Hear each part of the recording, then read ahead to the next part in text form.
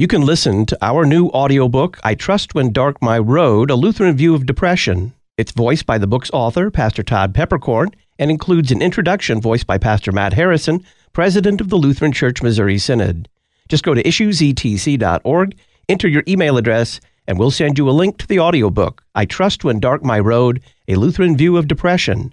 Issuesetc.org, and enter your email address.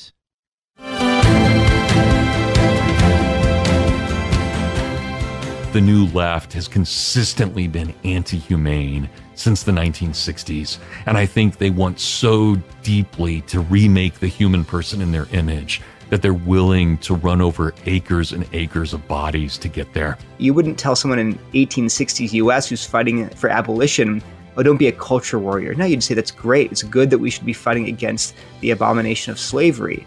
But in the same way, you also wouldn't want them to ignore spiritual reality only for the sake of anything political. One of the things that is perhaps becoming more and more obvious in our contemporary context is an awful lot of people who have perhaps sat in church every Sunday of their lives do not always know what God considers pleasing. So our prayer for Israel is not only that the war that is currently ravaging that region would come to an end, but we pray that their war against the Messiah would be brought to an end so that they can be grafted back into the olive tree that they were broken off of because of their unbelief. Colorado trumpet players love issues, etc.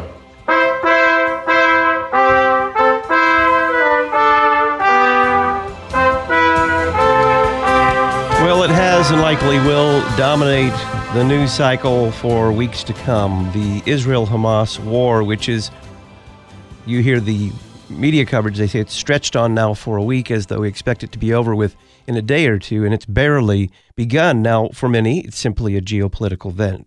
But for many evangelicals, it's kind of what they've been waiting for. They don't want the war, don't get me wrong, but they think it's the fulfillment of biblical prophecy, and they think that it heralds the approach of Christ's return. How do you evaluate those views? Welcome back to Issues, Etc. I'm Todd Wilkin. Thanks for tuning us in live on this Friday afternoon, the 13th of October. It's This Week in Pop Christianity. We'll talk about evangelical reaction to the Israel-Hamas war. Pastor Chris Rosebrough is our guest, pastor of Kongsvinger Lutheran Church in Oslo, Minnesota, and creator and host of the YouTube channel Fighting for the Faith. Chris, welcome back. Thanks for having me back, Todd. What is the predominant view in pop Christianity regarding the nation state of Israel?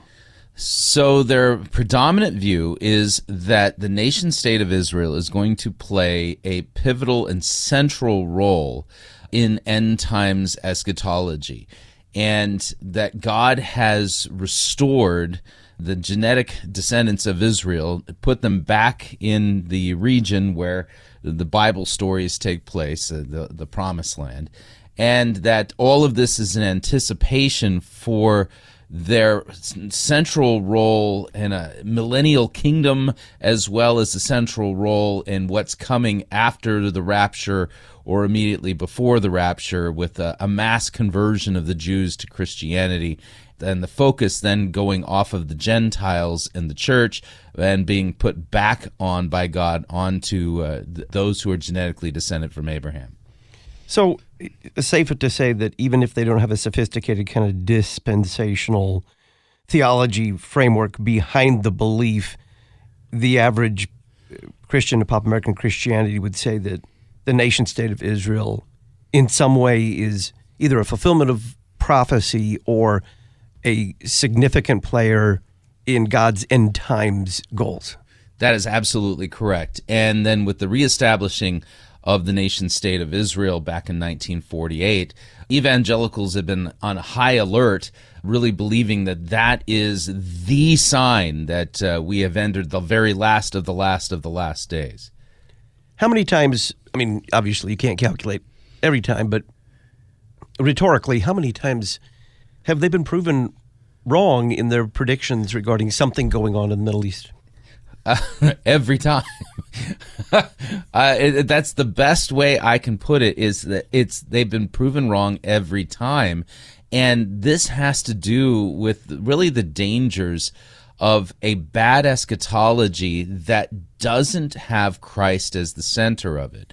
And as a result of it, they have departed from the way the historic church has understood the eschatological text from the New Testament and those of the Old Testament as well. In fact, when you read Isaiah, when you read Ezekiel, when you read some of the other prophets, there are notable prophecies in relation to the end of times and the new earth and what will be happening in the days immediately before the return of Christ. And those have to be interpreted with the lens that we now have of the New Testament, that Christ is the center and the substance, and that some of the missing interpretive keys of the Old Testament prophecies are legitimately given to us by God the Holy Spirit in the New Testament.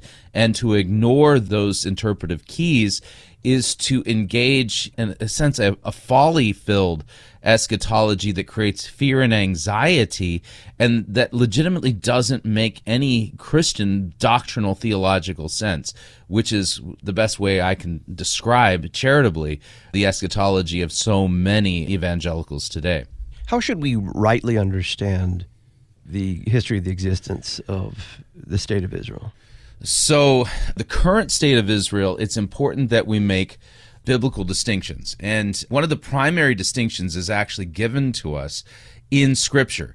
When you read, for instance, Romans chapters 9, 10, and 11, I'm not going to read them all out here. I'm going to refer your listeners to go ahead and open up your Bible, read that passage. There are some very important distinctions that are made that kind of help us out. And so the Apostle Paul, in the opening portion of Romans 9, laments that many of those whom he is genetically related to, those who share his same race, his same flesh, that he laments the fact that they do not believe in Christ. And so he asks a question, has the word of God failed? And the answer that he gives is interesting. He says, not all who are descended from Israel belong to Israel, and not all are children of Abraham because they are his offspring. And then he takes a passage from Genesis, and he says, it is through Isaac shall your offspring be named. And so when we take a look at like Romans 9, 10, 11, you also look at the tail end of Galatians chapter 3. Let me read that one out because that's kind of important as well. At the very end of Galatians chapter 3, the Apostle Paul says, if you are Christ's, if you are a Christian, you are Abraham's offspring and heirs according to the promise. So the idea then here is that genetics doesn't give you an inside track with God. Now, it is absolutely true that in Romans 11, God specifically says through the Apostle Paul that those who are genetically descended from Abraham are beloved, but they're currently under a curse because of their unbelief.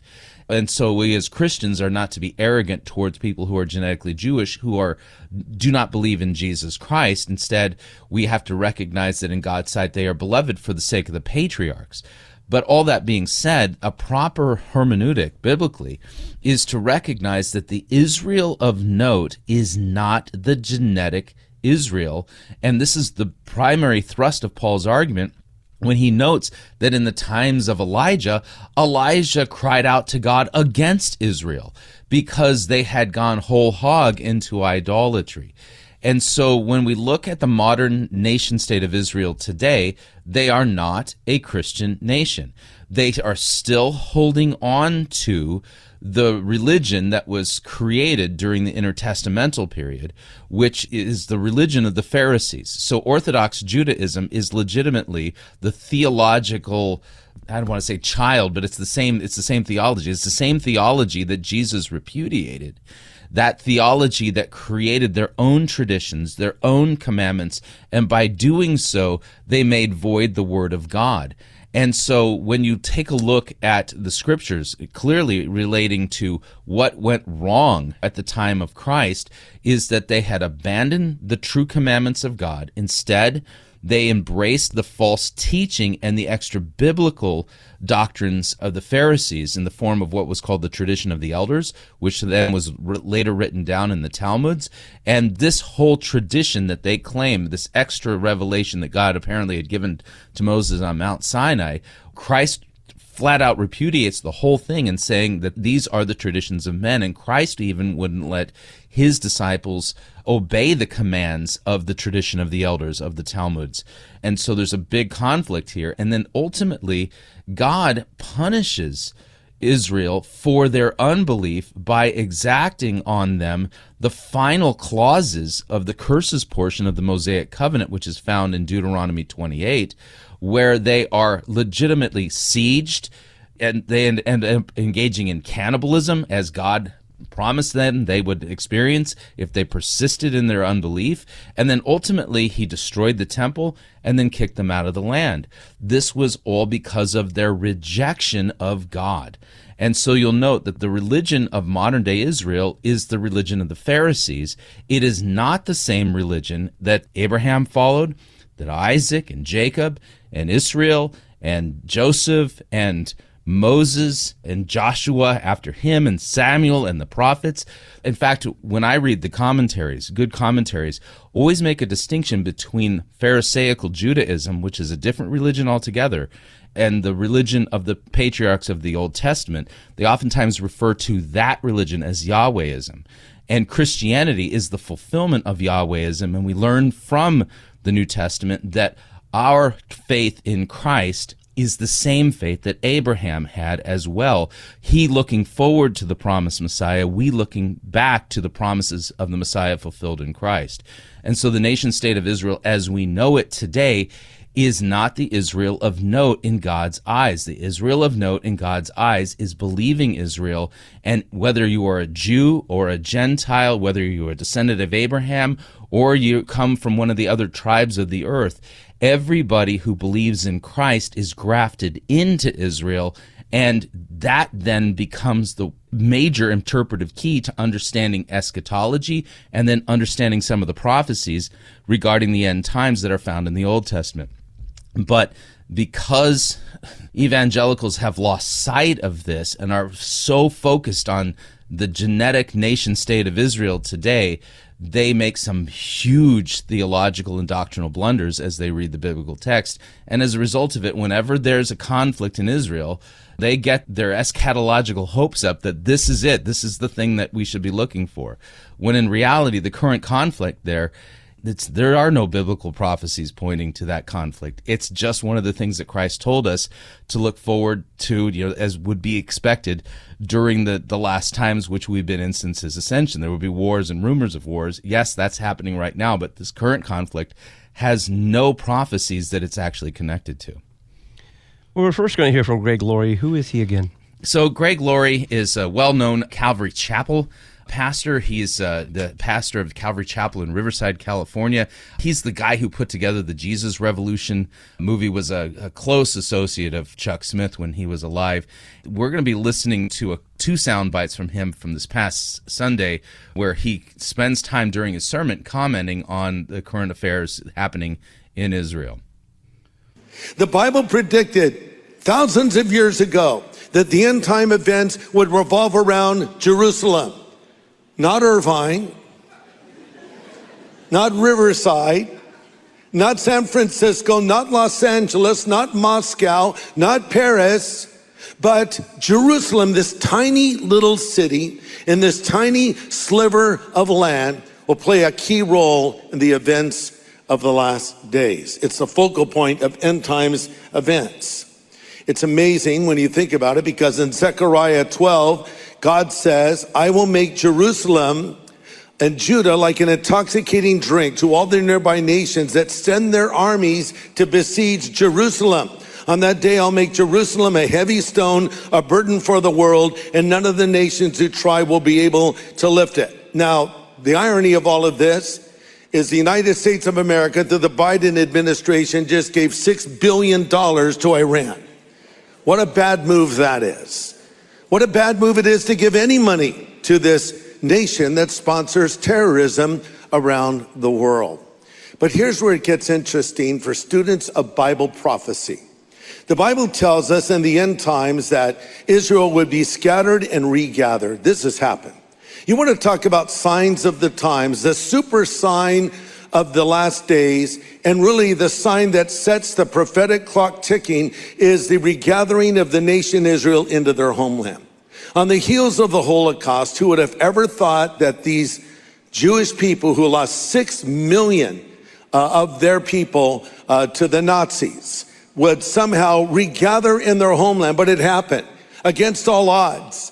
And on May 14th, 1948, Israel became a nation. I'm proud to say the United States was the first nation to acknowledge that. Okay, Chris, so he made an assertion at the very beginning that the focal point of end times prophecy would be Jerusalem. How did he attempt to back that up?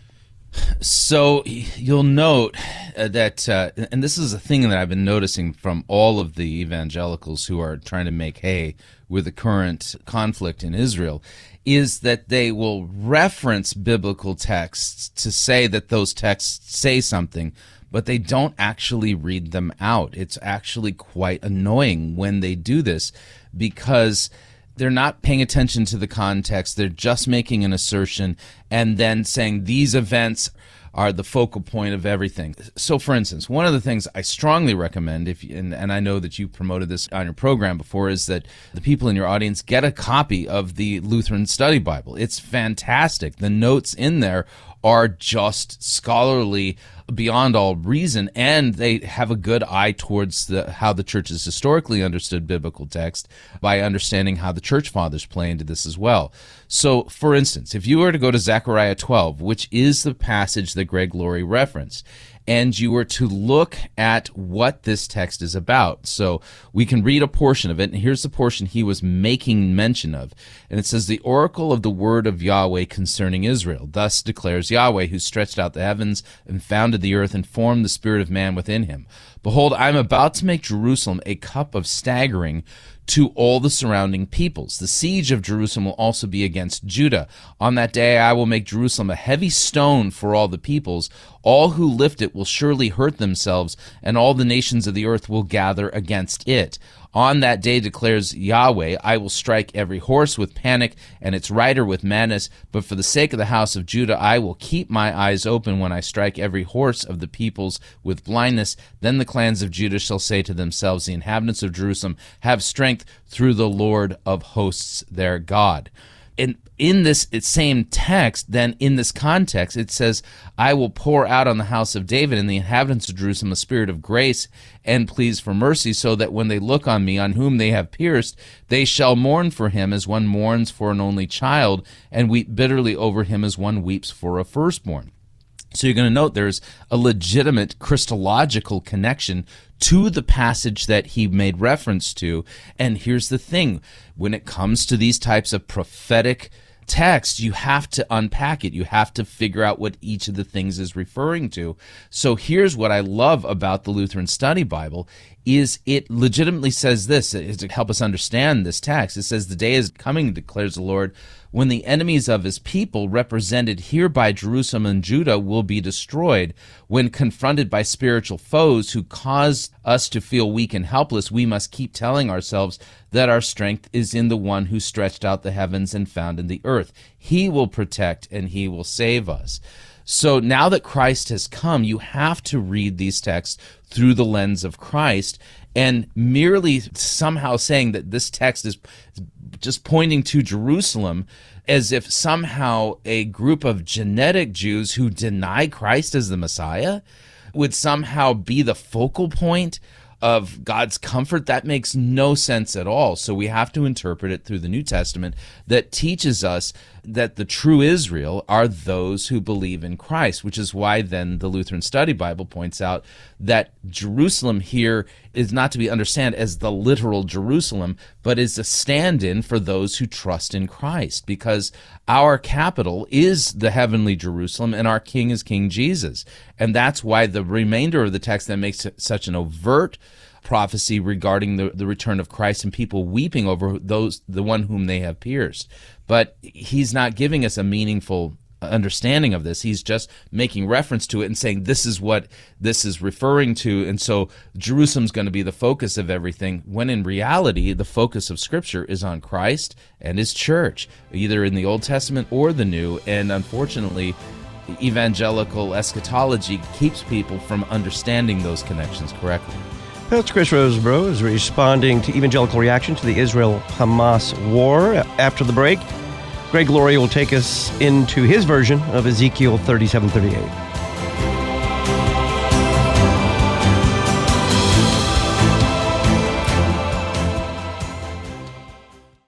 This week on The Word of the Lord Endures Forever, we are rolling right along in our adventures in Acts with Festus shares with Agrippa, Paul brought before Agrippa, Paul's defense before Agrippa, Paul's conversion yet again, and not disobedient to the heavenly vision. Join me, Pastor Will Whedon, for The Word of the Lord Endures Forever, your daily 15-minute verse-by-verse Bible study on demand. Listen at thewordendures.org or your favorite podcast provider. Does this sound like your church budget process at the end of the year? You get last year's budget and go through with a committee line by line, maybe what we should spend next year. Maybe you have a prayer. But where's the Word of God in this process? When do the people hear what the small catechism says about giving and why we do it? Contact us at LCMS Stewardship so that we can help you fix this process, put the Word of God first, and put your congregation on a good fitting. lcms.org/stewardship. A voice in the wilderness of American evangelicalism. You're listening to Issues, Etc. Traditional liturgical worship. It's so much more than a style preference. It reflects transcendence in the divine service. The living God comes to us in real space and time through the Word and sacraments. Hi, this is Pastor Nigel Brown from Hope Lutheran Church in Hampton, Virginia. If you're looking for reverent worship and serious Bible study, look us up. We're in Hampton with Bible studies in Hampton and Williamsburg. We celebrate the divine service with communion every Sunday. Check us out at hopehampton.org. Teaching your student to read should not be complicated. Memoria Press's phonics uses common sense and the classical approach with their First Start Reading program for the most effective and efficient way to teach your child how to read. If you're interested in learning more, visit them at memoriapress.com and use the coupon code LPR24 at checkout. Memoria Press, saving Western civilization one student at a time.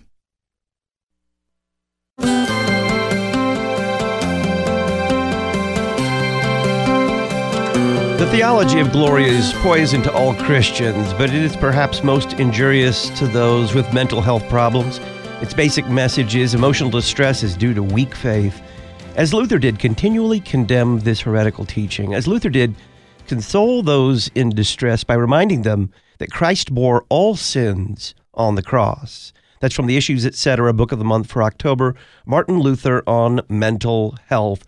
You can browse before you buy at our website, issuesetc.org, or call Concordia Publishing House and order Martin Luther on mental health, 1-800-325-3040, 1-800-325-3040. Ask for the Issues, Etc. Book of the Month for October.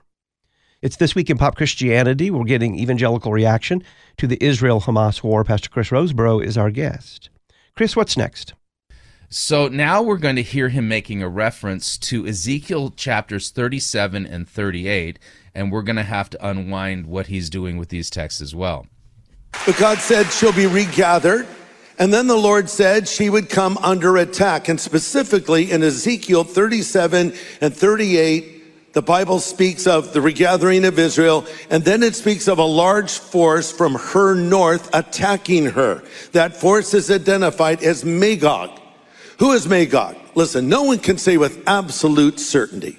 But many Bible students and prophecy teachers believe it's modern-day Russia. I think you can make a very good case for that. If you get out a map of the Middle East and look to the north of Israel, you will find Russia. Why would Russia ever want to invade Israel? Well, there's another thing the Bible says about Magog, if she is indeed Russia, and that one of her allies that will march with her is Persia. Persia is the ancient name for modern Iran. So the Bible predicted hundreds of years ago that this large force from the north of Israel would attack her after she was regathered, and one of the allies that would attack Israel with Mother Russia or Magog, whoever it is, would be Iran or Persia. And it's only recently that the Iranians and the Russians have developed a special connection.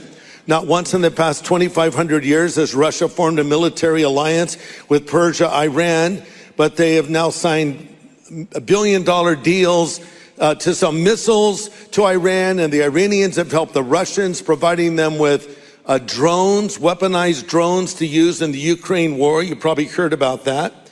And Prime Minister Netanyahu said of this, Iran and Russia are very disturbing to us. Iran supplying Russia with drones, Russia helping Iran with nuclear weapons. The only way to stop Iran is with a credible military threat. So how do you stop something like this? Literally, there are hostages from Israel, old women, little children, young women, and soldiers as well, because these civilians were actually targeted in this attack. How do you deal with this? It's very tricky. Let's just say, for the sake of a point, that Israel decided to strike out at Iran specifically because they're funding all of this. What would that produce? Well, it could produce a conflict we read about in Ezekiel, where suddenly, because the Bible says that Magog will come against her will, the Bible describes hooks in her jaws, pulling her forward, almost as though Magog is coming in reluctantly along with her ally, Persia or Iran. I'm not saying this is going to lead to the Ezekiel 37, 38 scenario, but I'm saying it's very interesting. If you get up in the morning and read this headline, Russia attacks Israel, fasten your seatbelt. You're seeing Bible prophecy fulfilled in your lifetime, in real time, before your very eyes. So what should we do in light of all of this? Jesus said, when you see these things begin to happen, freak out because you're dead in the water. Well, he didn't say that, did he? He said, when you see these things begin to happen, look up because your redemption is drawing near. That's what we need to be doing, looking up. So, Chris, we can wholeheartedly agree with the sentiment that he expressed there at the very end. It's these things that we would disagree with. He wants to say specifically the attack by Hamas on the nation state of Israel is part of these things. Right. That's the big problem, because he took Jesus's words out of context. In fact, the very things that Jesus was pointing to were the things that he listed out in the Olivet Discourse in Matthew chapter 24. Not the things that are prophesied and spoken of in Ezekiel 37 and 38. And this requires us to actually take a close look at what is in Ezekiel 37 and 38 and how are we to make sense of it. So Ezekiel 37 begins with that famous text of the Valley of the Dry Bones, where Ezekiel is brought to a valley which is full of bones, like a great army had perished there. And God asks him, can these bones live? And Ezekiel kind of demurs and says, well, Lord, you know. And then God commands him to prophesy to the bones and prophesy then to the breath. And the whole army comes alive. But God himself gives the interpretation of this vision itself. And it doesn't have to do with the establishing of the nation state of Israel, which will then be pursued and attacked by an enemy from the north. Instead, listen to what it says. Then he said to me, Son of man, these bones are the whole house of Israel. Behold, they say, our bones are dried up, our hope is lost, we are indeed cut off. Therefore prophesy and say to them, Thus says the Lord God, Behold, I will open your graves and raise you from your graves, O my people, and I will bring you into the land of Israel.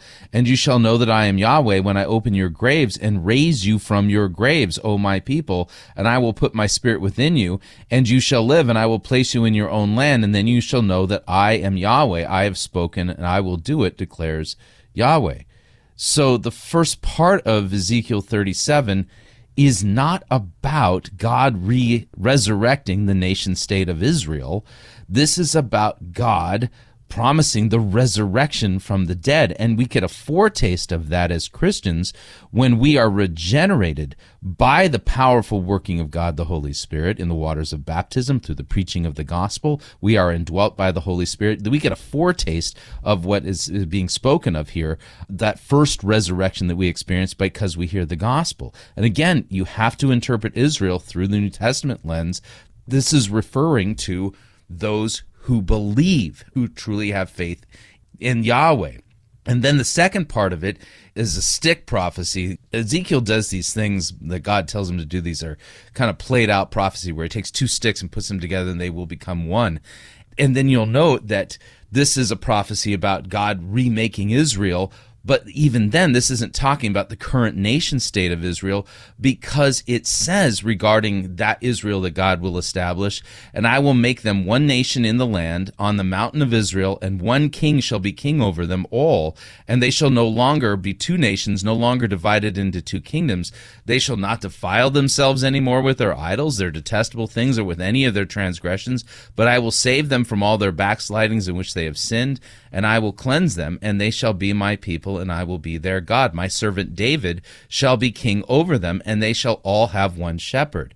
This is an eschatological promise that points to God basically in the new earth establishing us in the land, and I can legitimately say that the nation state of Israel currently, based on the latest religious polls that they've taken, only 2% of their population believes that Jesus is the Messiah.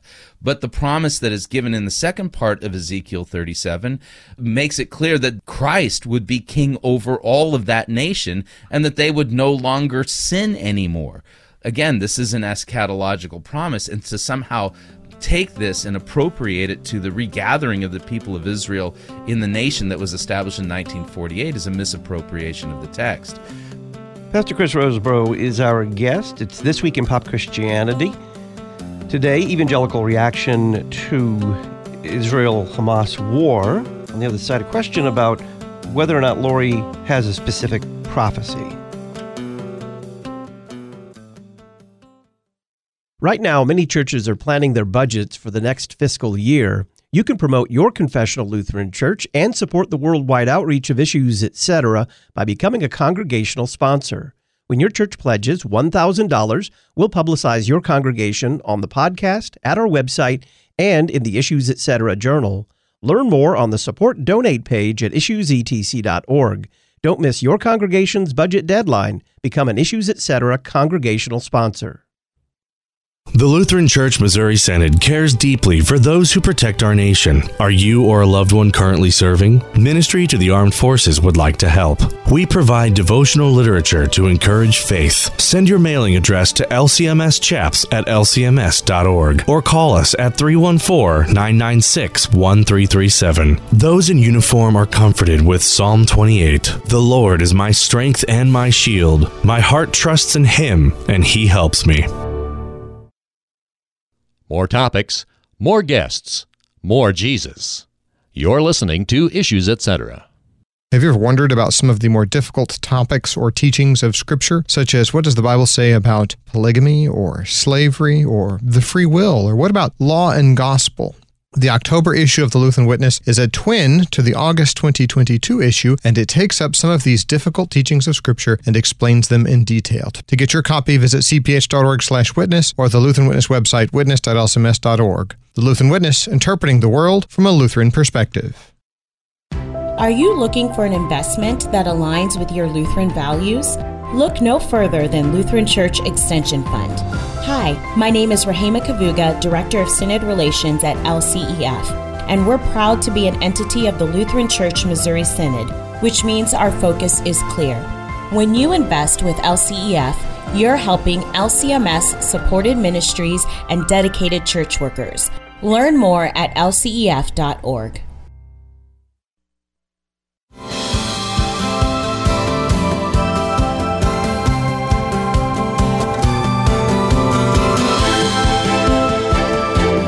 Welcome back. I'm Todd Wilkin. It's This Week in Pop Christianity. We're talking about evangelical reaction to the Israel-Hamas war. Pastor Chris Rosebrough is our guest. So, Chris, it sounds like Greg Laurie doesn't really have a specific prophecy regarding the Israel-Hamas war. He's kind of making the argument that we should see this as adjacent to a specific prophecy. Yeah, that is a good way of putting it. But the issue is, again, he didn't read a text. He's not actually exegeting it. He's making a reference to it and it's basically saying that 37 has to do with the regathering of Israel. And then 38 would be then some kind of attack from the enemies of the north. And I'll grant that Ezekiel 38 is a little bit of a complicated prophecy. And thankfully, God, the Holy Spirit, has given us a way of interpreting it from the New Testament. So, like, for instance, if I read just the beginning portion of chapter 38, the Gog-Magog prophecy, it says, "The word of Yahweh came to me, Son of man, set your face toward Gog of the land of Magog, the prince of Meshech and Tubal, and prophesy against them, and say, Thus says the Lord Yahweh, Behold, I am against you, O Gog, chief of prince of Meshech and Tubal, and I will turn you about and put hooks in your jaws, and I will bring you out, and all of your army, horses and horsemen, all of them clothed in full armor, a great host, all of them with buckler and shield, wielding swords, Persia, Cush, and Put are with them, all of them with shield and helmet, Gomer and all of his hordes, Beth Torgama from the uttermost parts of the north with all of his hordes, and many peoples are with you. Be ready and keep ready, you and your hosts that are assembled about you, and be a guard for them." So basically he's describing this huge force, multi-coalition, multinational force that's going to wage war against Israel. And I have to put it in air quotes. The reason being is because we have a biblical text from the New Testament that makes reference to Ezekiel 38 and helps us understand what this is. So in the book of Revelation, chapter 20, starting at verse 7, it says this: "When the 1,000 years are ended, Satan will be released from his prison, and he will come out to deceive the nations that are at the four corners of the earth, Gog and Magog, to gather them for battle. Their number is like the sand of the sea, and they marched up over the broad plain of the earth and surrounded the camp of the saints and the beloved city, but fire came down from heaven and consumed them, and the devil who had deceived them was thrown into the lake of fire and sulfur, where the beast and the false prophet were." So we learn then the whole Gog-Magog prophecy of Ezekiel 38. Although in Ezekiel it mentions Israel, the book of Revelation, chapter 20, makes it clear that this is, for lack of a better way of putting it, Satan's last-ditch, all-out war against the saints of Christ immediately before the actual return of Christ. The Gog-Magog battle is not about Russia attacking the current nation-state of Israel. It's about the nations of the earth persecuting the saints, and one last push from the devil himself getting these nations to do his bidding to eradicate Christianity off the face of the earth. That's what Revelation 20 is saying. So by ignoring the cross references, ignoring the fact that the Gog-Magog battle of Revelation 20 specifically identifies the saints as the target, what Greg Laurie is doing is what so many evangelicals do. Now they're super hyper focused on the nation state of Israel rather than being focused in on Christ and what he's done for us and the comfort that we have from the clear eschatological text that God is going to save and preserve his saints even in the midst of Satan's all-out attack. And when Satan finally attacks for the final way, it'll result in Christ returning and Satan being thrown into the lake of fire and tormented forever. We'll finally be done with all of this. And so good eschatology comforts us and gives us hope in the midst of very scary circumstances that are listed there. But the whole theme of the book of Revelation is the patient endurance of the saints, and we can have that because of the promises associated with it. Who are we going to hear from next? A very famous evangelical evangelist by the name of Tiff Shuttlesworth. He was recently the special speaker at a place called Charleston Church, in fact, just over the weekend, and he took the occasion of his sermon to preach the entire sermon on what's coming next as a result of the attack in Israel. The Gog-Magog war is probably the next major war that will be on planet Earth. It will occur potentially before the rapture, perhaps after the rapture, or maybe in full swing when the rapture takes place.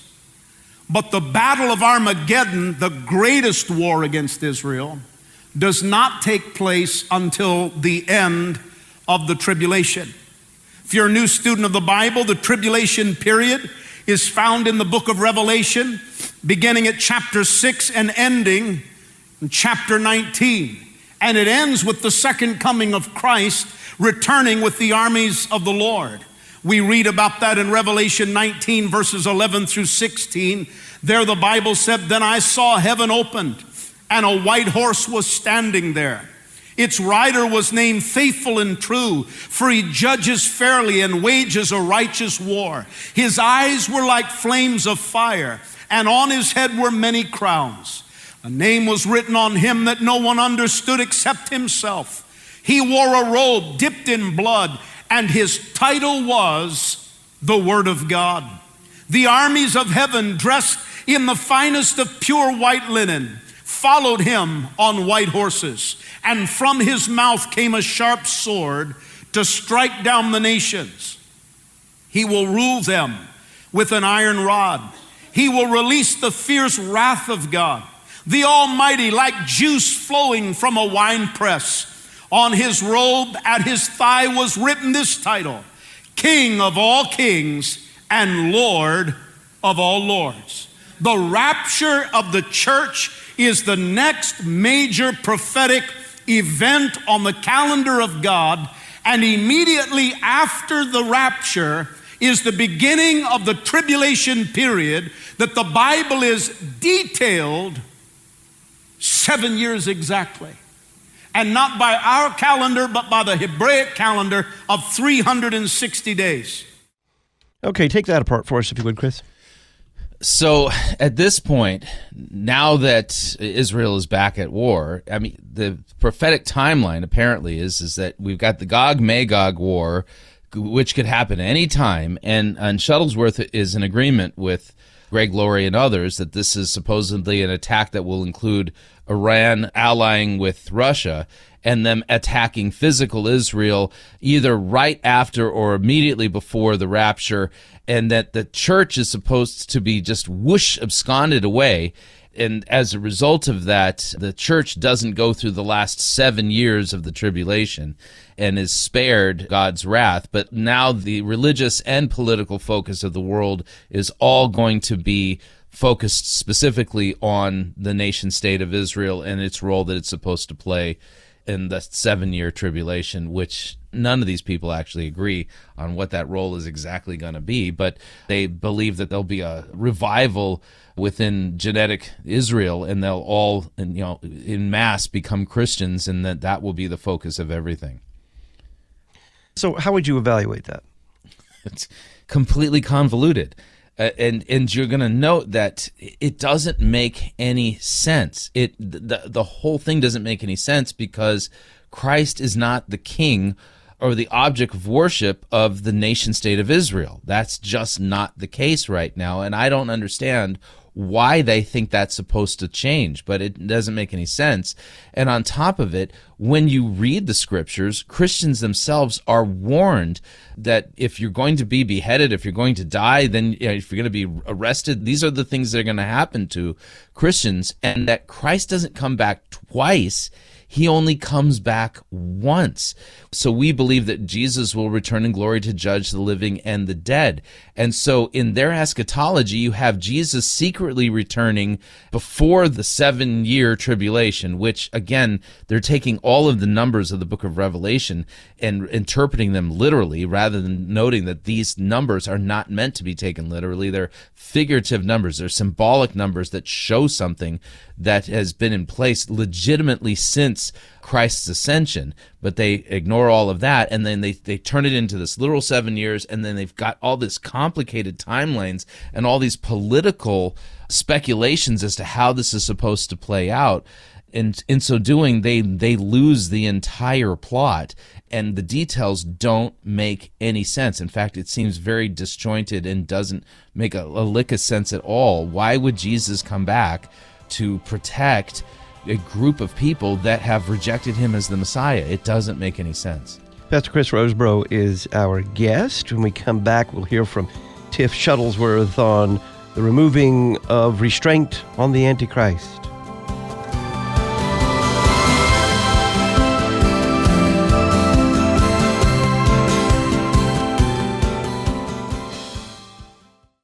Martin Luther on Mental Health, Practical Advice for Christians Today is the Issues Etc. Book of the Month for October. It's written by Lutheran layman Dr. Stephen Saunders, professor of psychology at Marquette University. Martin Luther on Mental Health is published by Concordia Publishing House. Their phone number, 1-800-325-3040, or learn more at issuesetc.org. The Issues Etc. Book of the Month for October, Martin Luther on Mental Health. Our Christian faith is under constant attack, and we must be proactive in keeping our children in the church. At Faith Lutheran School in Plano, Texas, we believe that an education rooted in God's Word is one that stands against the very gates of hell. Nothing in this world is more important. Offering a rigorous classical Lutheran education, we provide in-person and live online remote learning opportunities for preschool through grade 12. To learn more, visit flsplano.org, flsplano.org. Christ-centered, cross-focused, you're listening to Issues, Etc.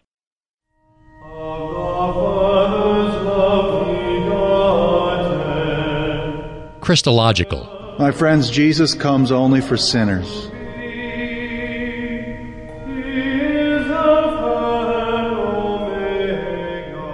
Historical. I believe in God the Father Almighty, maker of heaven and earth, and in Jesus Christ, his only Son, our Lord, who was conceived by... Sacramental. Take and eat. This is the true body of our Lord and Savior Jesus Christ, given unto death for your sins. To find a Christological, historical, and sacramental church near you, go to issuesetc.org and click Find a Church.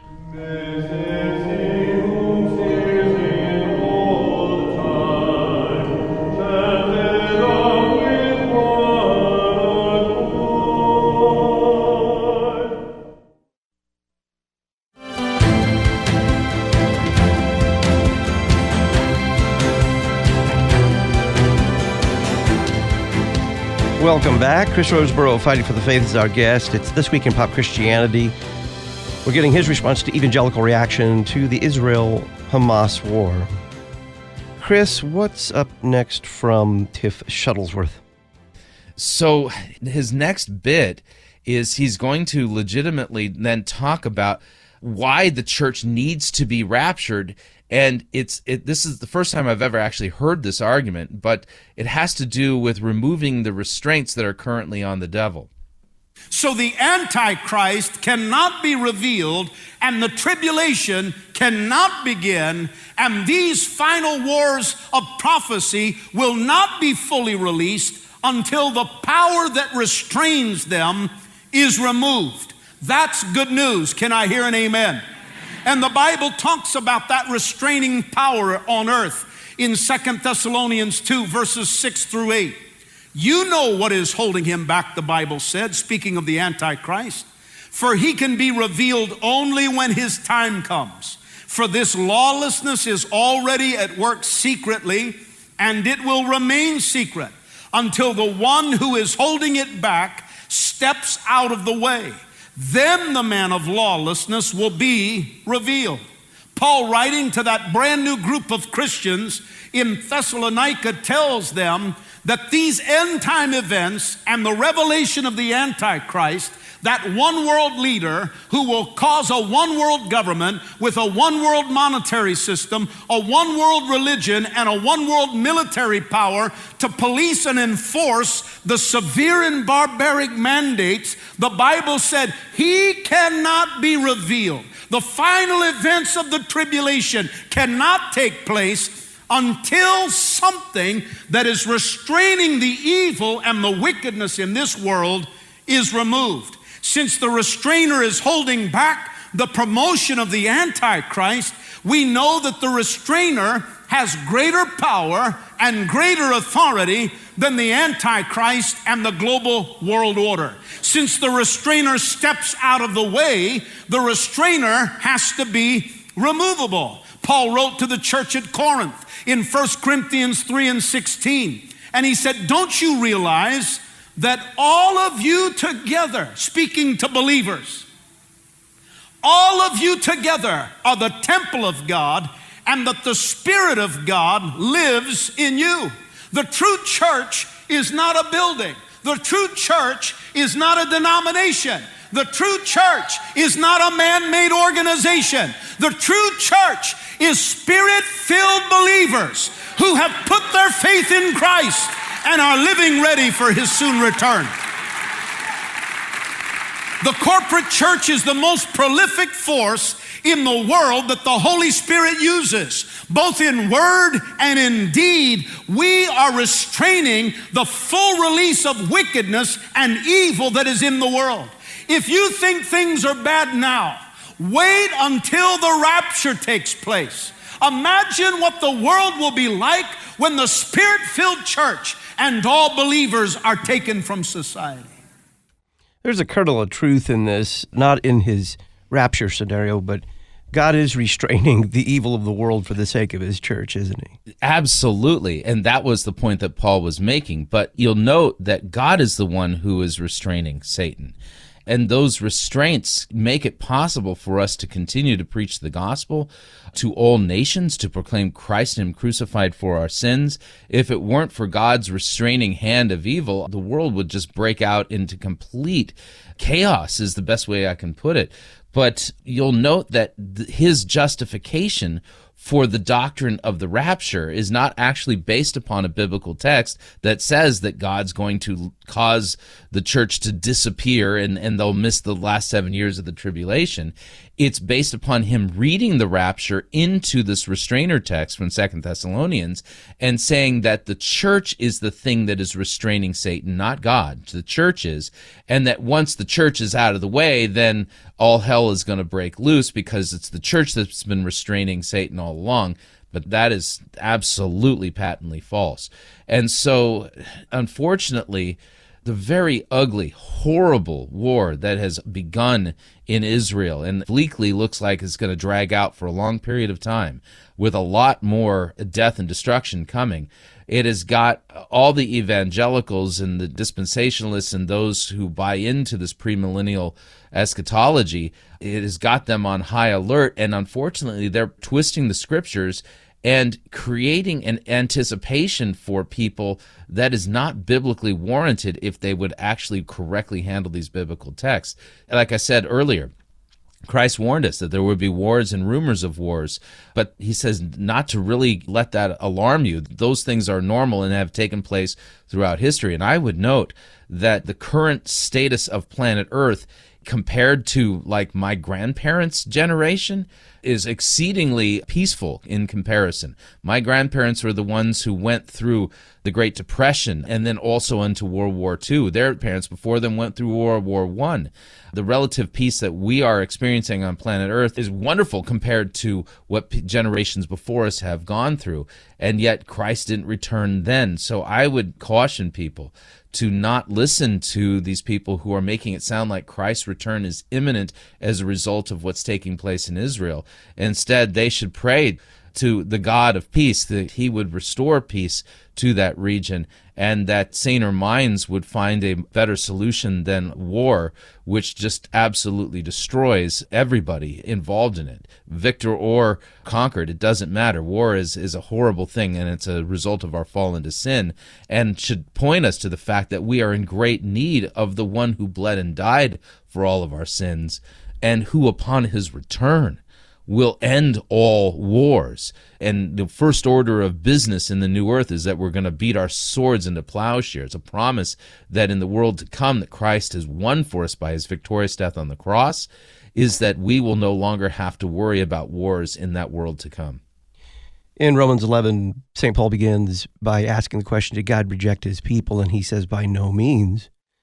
And then he ends that chapter by saying that Israel's apostasy was to bring about the conversion of the Gentiles, and that God, in a great mystery, he says, will show mercy to Israel. What are your thoughts there? Absolutely. So we embrace what Paul has written here, but rightly understood. There's a great caution there in Romans 11 to us Gentiles, and that is that we don't look with arrogance on those branches whom God has broken off of Israel because of their apostasy. In fact, that warning echoes several times in that chapter. But we would note that Christ specifically says to the Apostle Paul, God makes it clear that their apostasy has opened up the ability for us Gentiles to be grafted into Israel, even though we are wild olive branches. And then it says this, note then the kindness and the severity of God. Severity toward those who have fallen, but kindness to you, provided that you continue in God's kindness. Otherwise, you too will be cut off. And even if they do not continue in their unbelief, they will be grafted in, for God has the power to graft them in again. For if you were cut from what is by nature a wild olive tree, and then grafted contrary to nature into a cultivated olive tree, how much more will these, the natural branches, be grafted back in to their own olive tree? So lest you be wise in your own sight, I do not want you to be unaware of this mystery, brothers. A partial hardening has come upon Israel, until the fullness of the Gentiles has come, and in this way all Israel will be saved. It is written, the deliverer will come from Zion, and he will banish all ungodliness from Jacob, and this will be my covenant with them when I take away their sins. As regards to the gospel, then, they are enemies for your sake. But as to regards election, they are beloved for the sake of their forefathers. For the gifts of God and the calling of God are irrevocable. And so, beautiful text, but one that soberly calls us to recognize that as Christians, we must recognize that although they are in rebellion against Christ, their true Messiah, the one prophesied by the prophets and promised, that God still holds them in a beloved state for the sake of their forefathers, for the sake of the patriarchs, and that he is able to graft them in again. And so our prayer for Israel, not only that the war that is currently ravaging that region would come to an end, but we pray that their war against the Messiah would be brought to an end, and that they would have that same gift that we've been given, penitent faith in Christ for the forgiveness of our sins, so that they can be grafted back into the olive tree that they were broken off of because of their unbelief. Pastor Chris Rosebrough is pastor of Consfinger Lutheran Church in Oslo, Minnesota. He's creator and host of the YouTube channel Fighting for the Faith. Be sure to watch Fighting for the Faith this weekend. We'll post a link at our website, issuesetc.org. Click Talk On Demand Archives. Chris, thank you. Thank you, Todd. Issues, Etc. has been brought to you in part this week by Luther Academy. Luther Academy serves Lutheran pastors to the ends of the earth. For more information on this confessional Lutheran worldwide mission outreach, visit lutheracademy.com. lutheracademy.com. Next week on Issues, Etc., we'll talk with Dr. Rosaria Butterfield about 5 lies of our anti-Christian age. We'll have pastors Brian Wolfmiller and Brian Ketchelmeyer respond to your unanswered Bible questions. We'll discuss the expulsion of the Canaanites with Dr. Tom Egger, and we'll visit with Dr. Stephen Saunders, author of our book of the month, Martin Luther on Mental Health. I'm Todd Wilkin. Go to church on Sunday. Thanks for listening to Issues, Etc. Listen weekday afternoons to Pastor Todd Wilkin and guests on Issues, Etc. Issues, Etc. is a listener-supported program. Your financial support is vital for the continuation and expansion of this worldwide outreach. Our mailing address, Issues, Etc., P.O. Box 83, Collinsville, Illinois, 62234. Box 83, Collinsville, Illinois, 62234. You can also donate at our website, issuesetc.org. Issues, Etc. is a production of LPR, Lutheran Public Radio.